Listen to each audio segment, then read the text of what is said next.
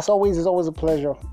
I don't know if that is right. As always, it's always a pleasure. I think it's right to welcome you to every episode, this one inclusive of the first X Minutes podcast. I'm your host, Vizi Midaramula. Of course, you find me on Twitter at PAPI_the great for more podcast content. Of course, it's available on Twitter too. The links are available there for you to click and listen to. One for the goals, ONEFORTHAGOALS. Well, the goals or the Goal Festival continues in the women's category of football as an event in Tokyo.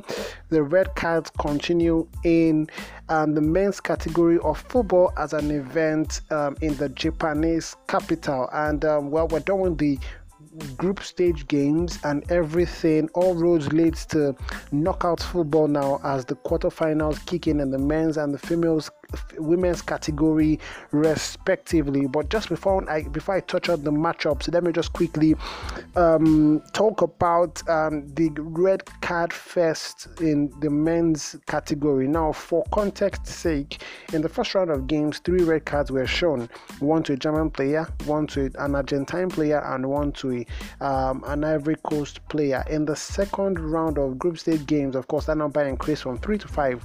An Ivorian player got a red card again. A Brazilian player was sent off. A Romanian player was given his marching orders. A Mexican was sent off, and another German player got a red card. That was a total of 5 in a round that featured 1, 2, 3, 4, 5, 6, 7, 8 games. So almost an average of 1 red card per game. In the third round, of course, there was no beating that record. I guess that was the highest: 3 from the first round, 5 from the second round, and there were 4 red cards shown in the third round. I'm not sure what's going on in the men's category of football as an event in Tokyo, but it is what it is. The Hondurans got a red, the South Africans got a red, the Mexicans got a red, the French team got a red card also. Well, when you talk about the red card, I'm not sure. That's a total of 3, 5, 4. That's 12 red cards over a period of 24 games. If I start to be correct, if 8 games were played per round, 8 times 3 is 24. So 12 red cards in 24 games. That's 1 red card for every 2 group stage games. Is it games or games played? Wow, that's wild. That is very wild. Hopefully the wildness will continue in the knockout stages of the event as the boys, they've been separated from the men, and now the men will also be sorted out so that we can know the teams that will get the gold, silver, and the bronze medal respectively. Of course, the quarterfinals will start on Saturday. That's the last day in the month of July. The Spaniards will take on the Ivorians. The Ivorians are not. Alongside the Egyptians, they are the 2 African sides that are currently flying the flag. So the Spaniards will take on the Ivorians. And something peculiar about the Spaniards is how they have managed to do very, very well by scoring just 2 goals for themselves in this competition so far and conceding just once. The same for the Egyptians too. Very tight at the back and very selfish up front. 2 goals scored and just 1 conceded. The same for the Spaniards, the same for the Egyptians. When you look at teams that have been very, very unselfish going forward, then you can talk about the South Koreans. They've scored the most goals in the group stages with 10 goals. You can tell that 6-0 win over Honduras really gave them a boost in terms of topping the goal scoring chart. They're followed closely by Mexico with 8 goals. 4 of those, if you remember, 4 came in that opening group stage game against France. The Japanese are really, really thriving well on home soil. I'm not sure if we can talk about home support because of how scanty the stadiums have usually been, but then again, 7 goals in 3 games. When I'm talking about 3 games, 3 wins over Mexico, over France, over South Africa. No draws, no loss, and they conceded just once. The tightest defense, if you're looking at things, joint tight defense, if you consider that the South Koreans conceded only once to scoring 10 goals. Add Spain and Egypt to that list also, then you have 4 sides that have conceded just once, that have let in just 1 goal respectively in the 3 games that have been played. All roads lead to the quarterfinals. South Korea will take on Mexico, and I think both sides should score in that game, given how the South Koreans and the Mexicans have been very, very generous with getting the goals. The Brazilians and the Egyptians, you can bet that Brazil will either win that game or draw that game, not just because it's Brazil, but because the Egyptians don't really know how to figure things out when going forward. They're solid at the back, but I think the Brazilians have gotten the better of each side that they have faced in the except the Ivorians. They couldn't put one past the Ivorians, but of course they dismantled the German side and the Saudi Arabians. So maybe Brazil to win or draw that game. For Japan and New Zealand, Japan to score at least 2 goals. Japan should score at least 2 goals in that game. For Spain, for Cote d'Ivoire, you're looking at probably under 1.5 goals in the first half of that game. I think it should be KG, judging how the Ivorians have played going forward. The Spaniards also, of course, they do a lot of passes, but they are not as clinical in front of goal as, say, probably the South Koreans or the Japanese. That is that about men's football as an event in Japan. The currently ongoing Olympics. Is it Mundial or tournament? What do you call it? I think it's sporting event, right? Or collaboration, or a multitude of sporting events. Anyways, moving on.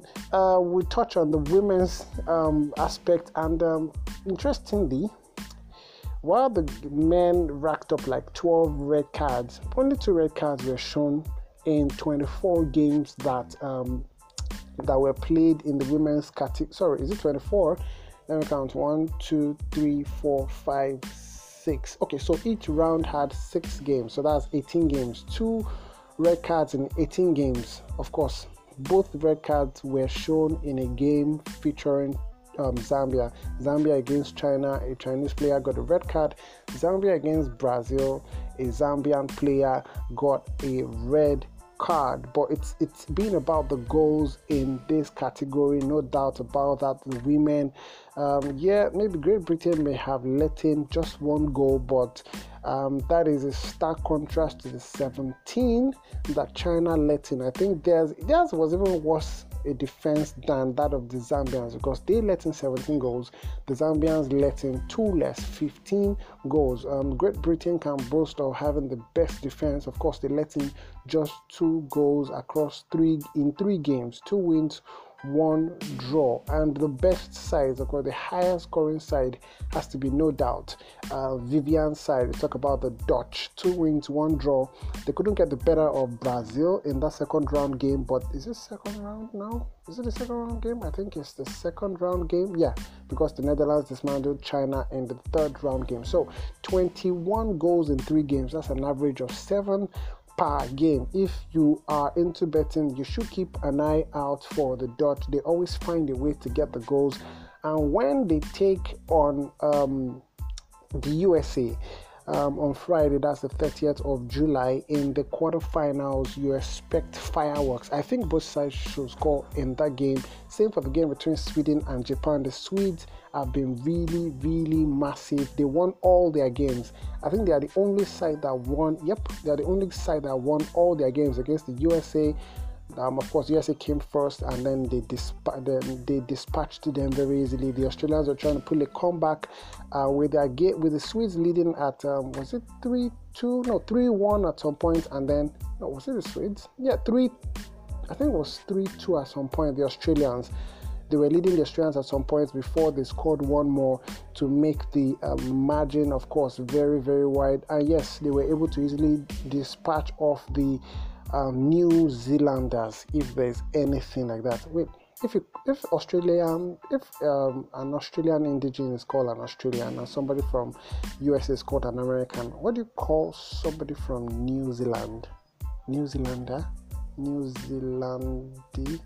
Please, if you have an idea, please just send me a tweet on Twitter, Papi_the Great. It could be personal one, PAPI_the Great, or one for the goals. Anyone, I will definitely be seeing it, and I would love to give you a shout out. There's plenty of action as I'm recording this in the UEFA Champions League. PSV Eindhoven just got one against Galatasaray.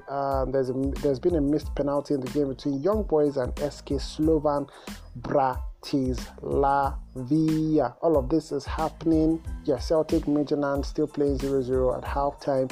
All of this is happening as the transfer market is catching some fire. But you can expect that there will be a transfer or exchange of goals when the quarterfinal kicks off in the women's category, because they have not been selfish. From Netherlands scoring 8 past the Chinese, to America scoring 6 against New Zealand, to the 6-goal thriller between the Dutch and the Brazilians, the 8-goal thriller between the Chinese and the Zambians. Remember, in the previous episode, I spoke about how the Chinese could have easily scored 7 goals in that game. One was denied by VAR, one was denied by the woodwork, and one was denied by a last-minute save by the Zambian goalkeeper. The most cagey game here, I think, has to be between Canada and Brazil. Canada have been doing the hard work, hard grinding, low-key, and I think they will want to progress to the semi-finals, at least to get a shot at either a gold, silver, or bronze medal. But the most open game of all has to be the Netherlands-USA game. I think both sides will score goals. The Swedes and the Japanese, the Swedes have been really, really incredible. I think the Swedes should score at least 2 goals. For Great Britain and Australia, that's tough. I think Great Britain should score. I think Australia should score too. Great Britain and Australia, I think both sides should score. Although the bookmakers are really tipping the British at odds of, some of them are giving them odds of 1.75 to win. For Sweden and Japan, I think both sides should score. Or Sweden should score at least 2 goals. For Canada and Brazil, at least 2 goals should be scored. Young Boys just scored another goal against SK Slovan Bratislava. Well, there you have it. The roundup of football as an event at the currently ongoing Olympics tournament in Tokyo. Who has been your star? For me, I think it's easier to find a star in the women's category than the men's category. Maybe because I've seen more women's football than men's football in the past 3 rounds. Maybe Gignac from the men's team, from the men's football as a tournament. I think he's the only player that scored a hat. Oh no, sorry, I almost forgot. A certain Richarlison of Brazil. But you know how hot-headed he can be once in a while. In the women's category, there's a lot. You talk about Wang Shuang of China. You talk about Viviane Miedema of the Netherlands. You talk about Samantha Kerr. You talk about Christian Press. You talk about Ludmila of Brazil. Who else are we talking about? How can I forget?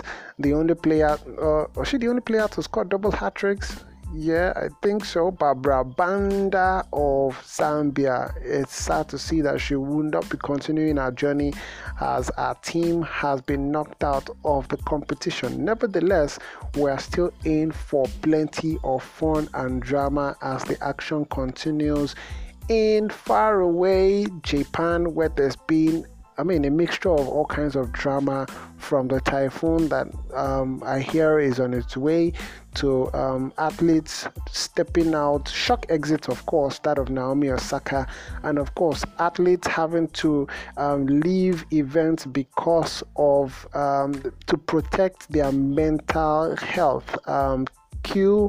Simone Biles. I've been listening a lot to our emotional conversations as talking to the press, and it's been touching to see that somebody prepares that hard for a tournament or for a or for an event like as big as the Olympics, and they have to drop out because there's just so much going on mentally. We wish her all the best, and we hope that she only gets better and gets stronger after this whole now I don't want to call it drama because that's too insensitive. this whole episode, I really hope that she gets the better of it. Goals are flying in the UEFA. Is it even the UEFA Champions League qualifier? Today's a Wednesday, right? Yeah, has to be the UEFA Champions League qualifiers. I'm going to qualify myself out of this podcast episode by saying, if you have listened thus far, please endeavor to leave a rating wherever you get your podcast episodes from, and tell a friend that this is one football podcast that they should not be missing. Until I come here in the next episode of I'm really rushing this because I have a banging headache and I need to put some food in my stomach. Whatever you were doing in the weeks, in the days, and the months ahead, July has been here and July is gone already. We are entering into the new month of August. Football resumes in full. I hear the Coupe de Ligue will be played in France. Lille will take on PSG, and the following week, of course, the French Ligue 1 resumes. We talk about Community Shield in England. We talk about the English Championship kicking off also. We speak about La Liga. We speak about the Serie A. We speak about the German Bundesliga also kicking off. Not forgetting the Carabao Cup and all kinds of cups kicking off in between. Well, it's about that time where the most entertaining, the most wonderful time of our lives kick off. I really hope that y'all have plenty of fun this season, and there's plenty of reason for you to not just only enjoy football, but to keep coming back to listening to each and every episode of the First X Minutes podcast. Please be safe, guys. Wear a mask wherever it is required, and don't forget to mind your business. Until I come here with the next episode of the podcast. Cheers, my friends. Bye for now.